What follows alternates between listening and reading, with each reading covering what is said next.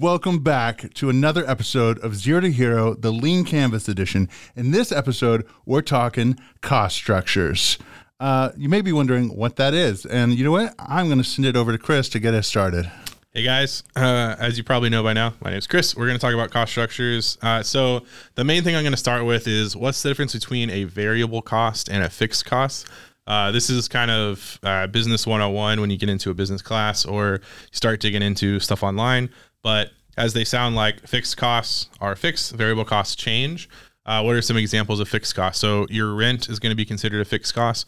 So if you are renting out a place for maybe a coffee shop or for your office or for a restaurant, so the rent isn't going to change. When it does, you'll have incremental increases for the rent, but generally speaking, it's considered a fixed cost. You're also going to have your utilities. It's one of the exceptions to the rule. So even though your utilities change, like if you use more or less electricity, it's still considered a fixed cost because you have to pay it every month. Then you're going to have other things like insurance, taxes, stuff like that. So those are your all website subscription is the same every single time. Exactly. Then you have your variable costs, which are going to be more tied into things like COGS or cost of goods sold.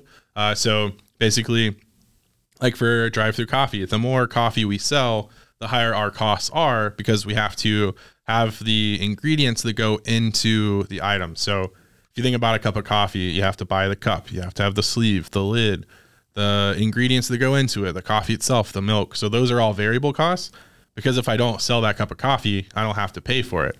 But variable costs aren't necessarily bad because typically the higher your variable costs are, or at least this is how it should be, the more you're selling. Now, what you want to look out for is when your variable costs are really high, even though you're not necessarily selling more.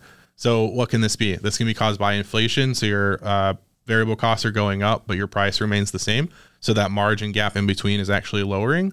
We ran into this with decaffeinated, and so we had to raise our prices because, milk was, highest price it's ever been in a lot of places. Cups went up. We had all this pandemic stuff. So we had to raise our prices to account for that. And if you have other things that are going up and you're not accounting for it, you're just taking money out of your own pocket and you're not going to be able to sustain that. So the goal is to have a really good understanding of both your fixed and your variable costs to really understand where you're coming from. And when you sell your product or service, to know how much of this is going to pay for the costs, how much of it is going to pay for your building, your own salary, and then how much of it is profit or going towards your employees. So labor cost is actually a variable cost as well.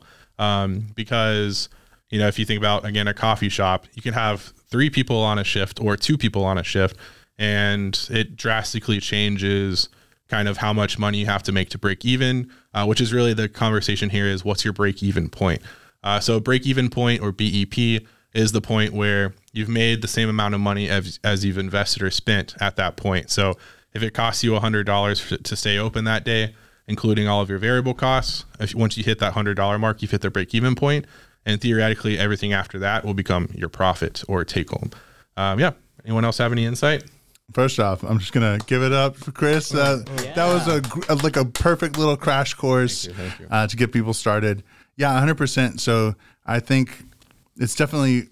It can be very overwhelming at the beginning of your business journey if you are not a numbers person and you don't track a lot of stuff already in your life. But it's super important to spend time learning this and understanding how it works for your business. So knowing your overhead, those fixed costs, and then knowing the variable costs, the cost of doing the actual business you're going to do.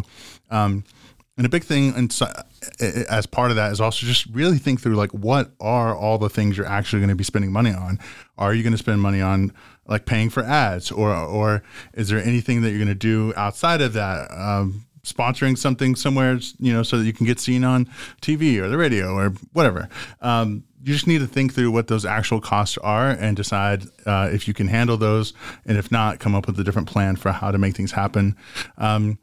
I think another thing that fits within this conversation is kind of how you go about structuring the costs of your services and or products. And so a way I've heard it talked about before is kind of looking at it as, are you going to do value-based pricing in terms of what's the end result that you're helping someone else get? If you're a B2B business, for instance, helping other people make money, are you going to make your percentage of what you get off of that, or are you doing more of like a product that just kind of where are you going to fit in that lineup? So for like coffee, for instance, Be Caffeinated, what were your thoughts at the beginning? Were you thinking like, we're going to be the high price coffee, the low price coffee, the mid price coffee? Like what were you thinking in those times? Yeah. So we chose poorly, as Indiana Jones would say.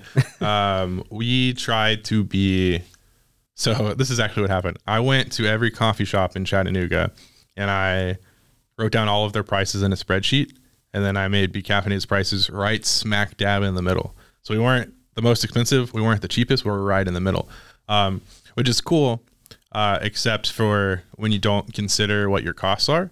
And we found that out, honestly, a couple years later. And I like to say there's a triangle of qualities that a business can have. You can have, so one corner is quality, one corner is price, and one corner is efficiency or speed. And I argue that you can have two of those corners, but never three. And we were trying to do three. And so when we transitioned into more shops and started roasting our own coffee, we decided, okay, we actually want to really, really focus on our own quality and quality control and see how we can make sure that Be Caffeinated doesn't suffer the fate that other businesses have, where the bigger they get, the worse they taste. And I won't name any names, but there's definitely some in town that maybe aren't from Chattanooga that have moved into town that you kind of taste their coffee and you're like, how are they doing well? And so when we kind of reached that conclusion, we realized that in order to maintain that quality and the speed, because that's part of our core differentiation is being quick, we realized that we couldn't be the cheapest anymore. And so we raised our prices both because we needed to and also because we couldn't necessarily afford to keep the doors open at that same level. So that's when we decided we're not going to be the cheapest, fastest, and best in Chattanooga. We're just going to be the fastest and best, just not the cheapest, which was a struggle in itself, but I think we're more comfortable now than we were before. Yeah, that is exactly why I was thinking. Nate here, by the way. So I think a big element of this part of the lean startup when you reach this point is this is the reality check. A lot of what we've been doing so far in this series has been a lot of like ideation and what do you want your business to look like, and a lot of thinking about like, oh, this is my dream for it. This is the moment where you have to actually go, how am I going to make it happen? And that's really scary because that's when you actually see all those prices.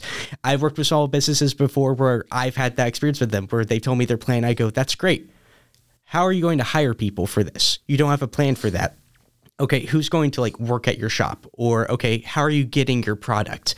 And a lot of times people don't think about that. All they're thinking about is, here's my opening date. Here's my awesome shop I've worked hard on, or here's my great website I've made. And they aren't thinking about like, how am I going to get my product? How much is that going to cost me? How am I going to ship stuff if I'm doing like a shipping website?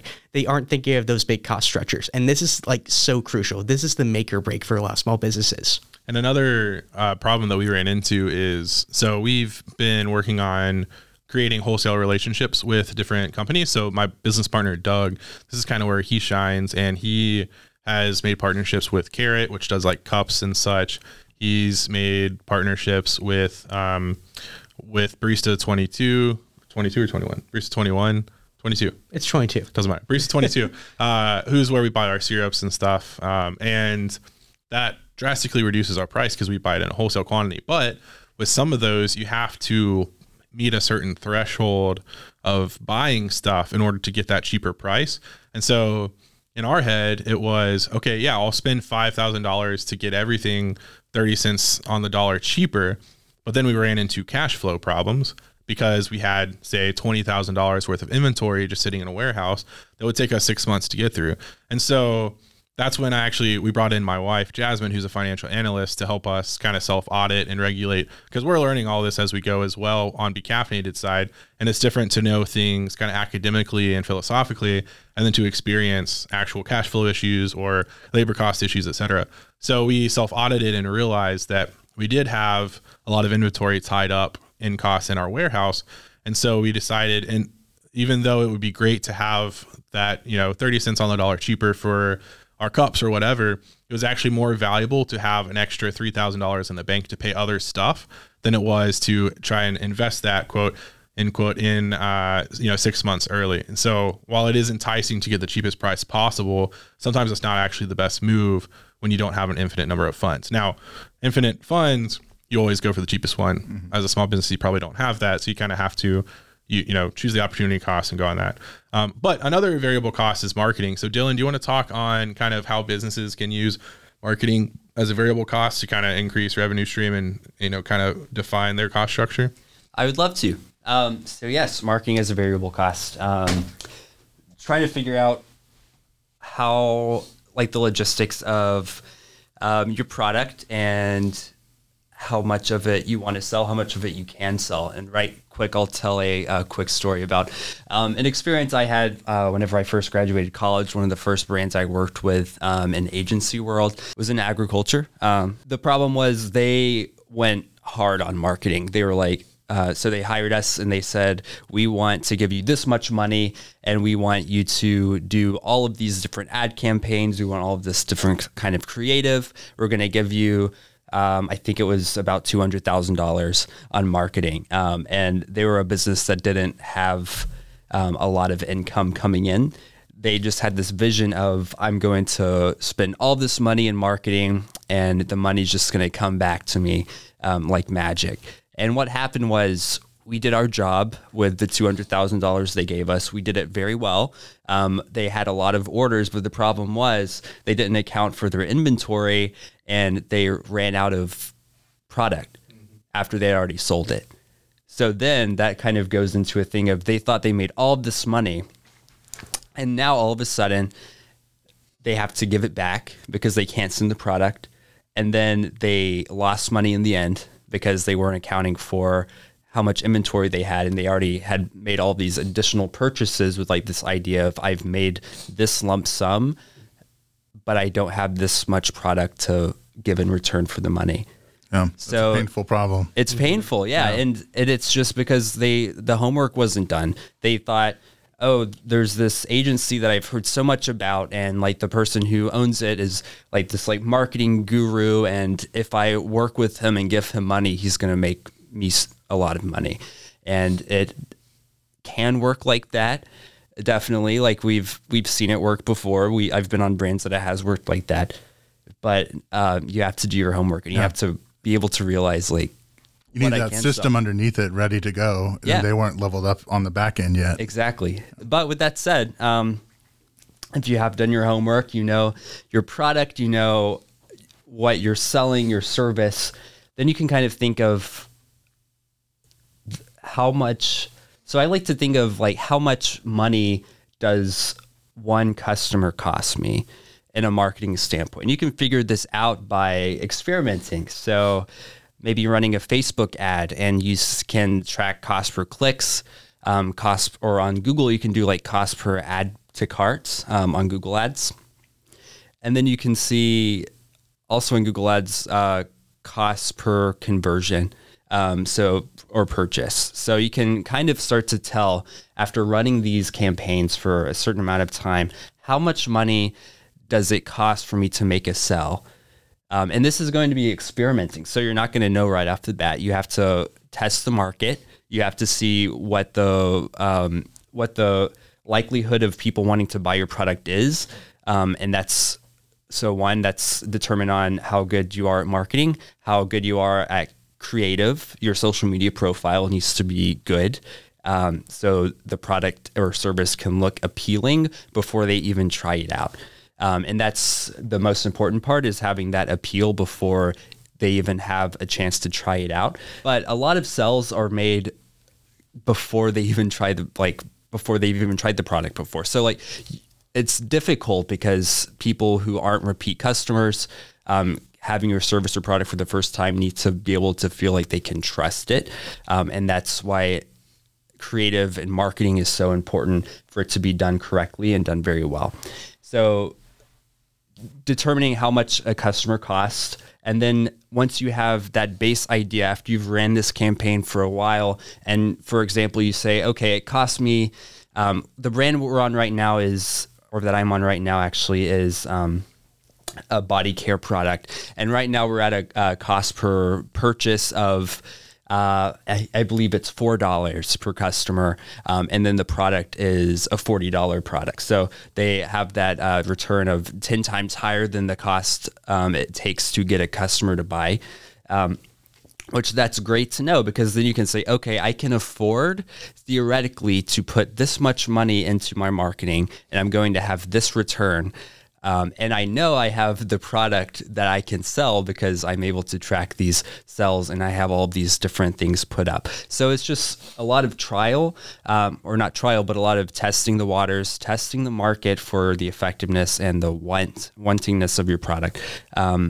And then planning accordingly for your marketing as a variable cost. Nice. Yeah, and I think the smaller business side of that would be kind of guerrilla marketing, and like you said, Facebook ads, Instagram ads. Nate does a really good job at going out and just talking to people in the world, and riding around on a bike, handing out coffee and stuff. And it's harder to measure the cost per conversion there, but there are ways that you can track them. And so we're going to break into, are we good doing the final tips now? Yeah, final tips time. Woo! So my final tip, kind of based on Dylan's expose right there, is figuring out as interesting and cheap a ways as possible to track kind of sales flow and conversions for your cost structures. And one way that I saw it work was in a book called Do Cool Shit by Mickey Agrawal.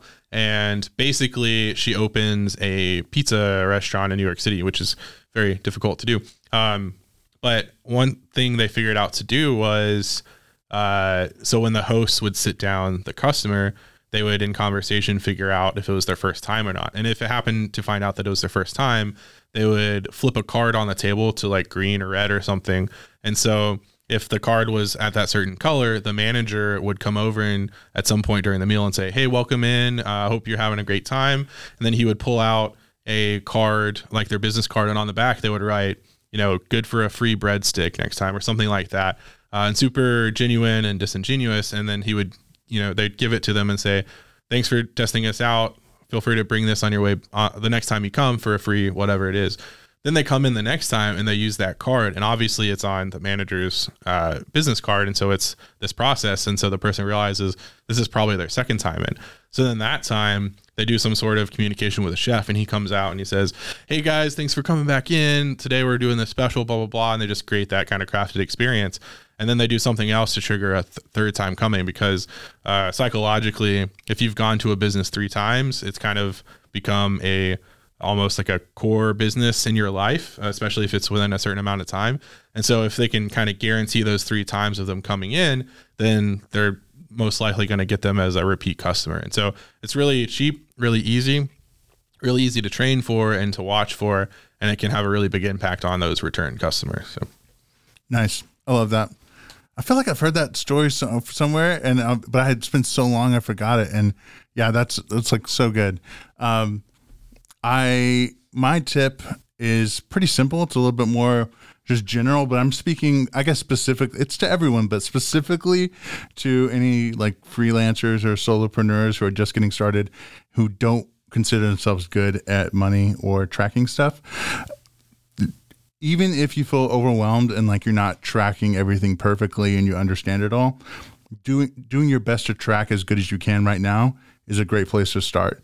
So at the very least, having your business money separate from your personal money, and then just being able to see. Always. That is called, no, that's what I'm saying. Yeah, it's always called commingling, and it's kind of illegal. So like, yes, that's absolutely what I'm saying. So definitely that. Yeah. And then the great news is, besides that helping you stay above board, the cool thing is that even in your own bank account, you can see what's coming in and what's going out. And the next level up of that is just to use some kind of software, QuickBooks or something, even just Google Sheets, spreadsheets, to be able to see what's coming in and coming out, so that you can make those informed decisions. Just like when Chris was talking about earlier, that sometimes you want to buy that thing in bulk or whatever to make that savings on getting more all at once. But is that the wise thing for you to do? If you do not have good tracking of your money, you won't be able to make an informed decision. So just learn to love your numbers and at least accept them and be familiar with them. And if it's hard for you and you don't have anyone to help you right away, just do your best as you can and watch some YouTube videos, visit your local business development center, get some help from some people who can teach you these fundamentals.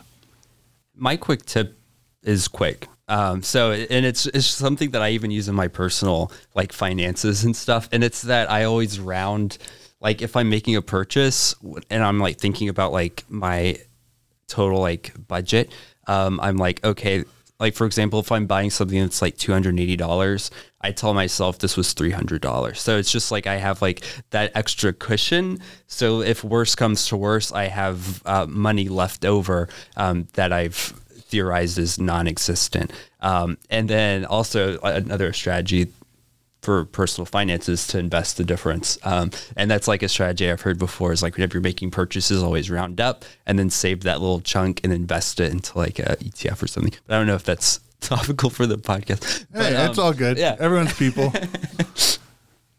Yeah. And my big tip, this one's coming from an area of frustration, I will admit, is work hard. Be willing to actually put in the work.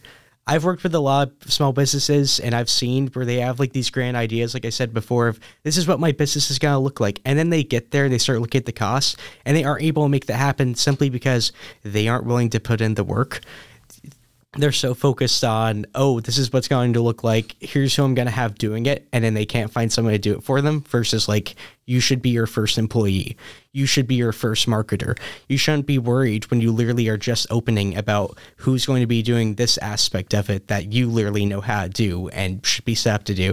Or you shouldn't be worried about who's going to be marketing my business. You are marketing your business. You are the owner of the business. You should be able to do that. So I think that's a big thing that people make mistakes on, especially people who this is their first time making a business. Is getting this big, especially if they've like never been involved in business before, is getting this big grandiose idea of like people and opportunities are just gonna fall into your lap when you first start. They aren't. It is really, really hard, and you need to be able to be willing to put in that work. Yeah. To kind of ping pong, is that a phrase? Ping pong? Yeah, it is now. Yeah. If it's not, then it is now. Yeah, I like that. Cool. So ping pong off of what you just said, like we're table tennis. I was reading this book, and I think I shared it with you guys, called The Startup Roller Coaster. Do you guys remember that? Yeah. And it was talking about like the importance of, like you were saying, like you should know like how to do like different aspects of your business, but also whenever you do hire an employee or someone to help you with your business, you should hire people that know more than you do, even if you don't want them to know that. And like the strategy is, in the book, it used this example, and it was like employees, they like labeled them like A, B, and C workers.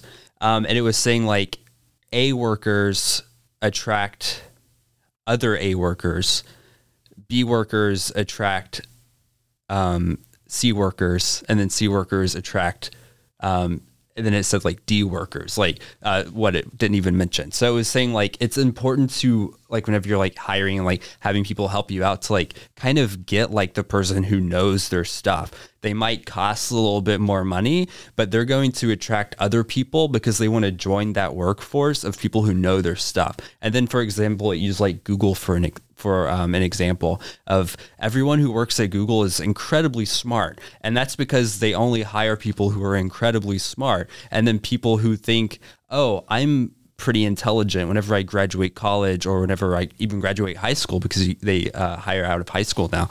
I want to work with people who are also really smart and they know their stuff. It's very professional. Everyone's kind of like-minded. But just like in your business, like if you're going to hire a marketer, hire a good marketer, and they should be able to, they should teach you stuff. Like they shouldn't be doing stuff, how to do unless it's something where you just want it taken off of your plate. Mm-hmm, exactly. Yep. All right. That was a good episode of cost structures on this series. You want to close us out, Mike? Yeah. Thanks guys so much for watching. In the next one, we're going to be talking about unfair advantage. That's not fair. Who cares? Very unfair. It's unfair. See you there.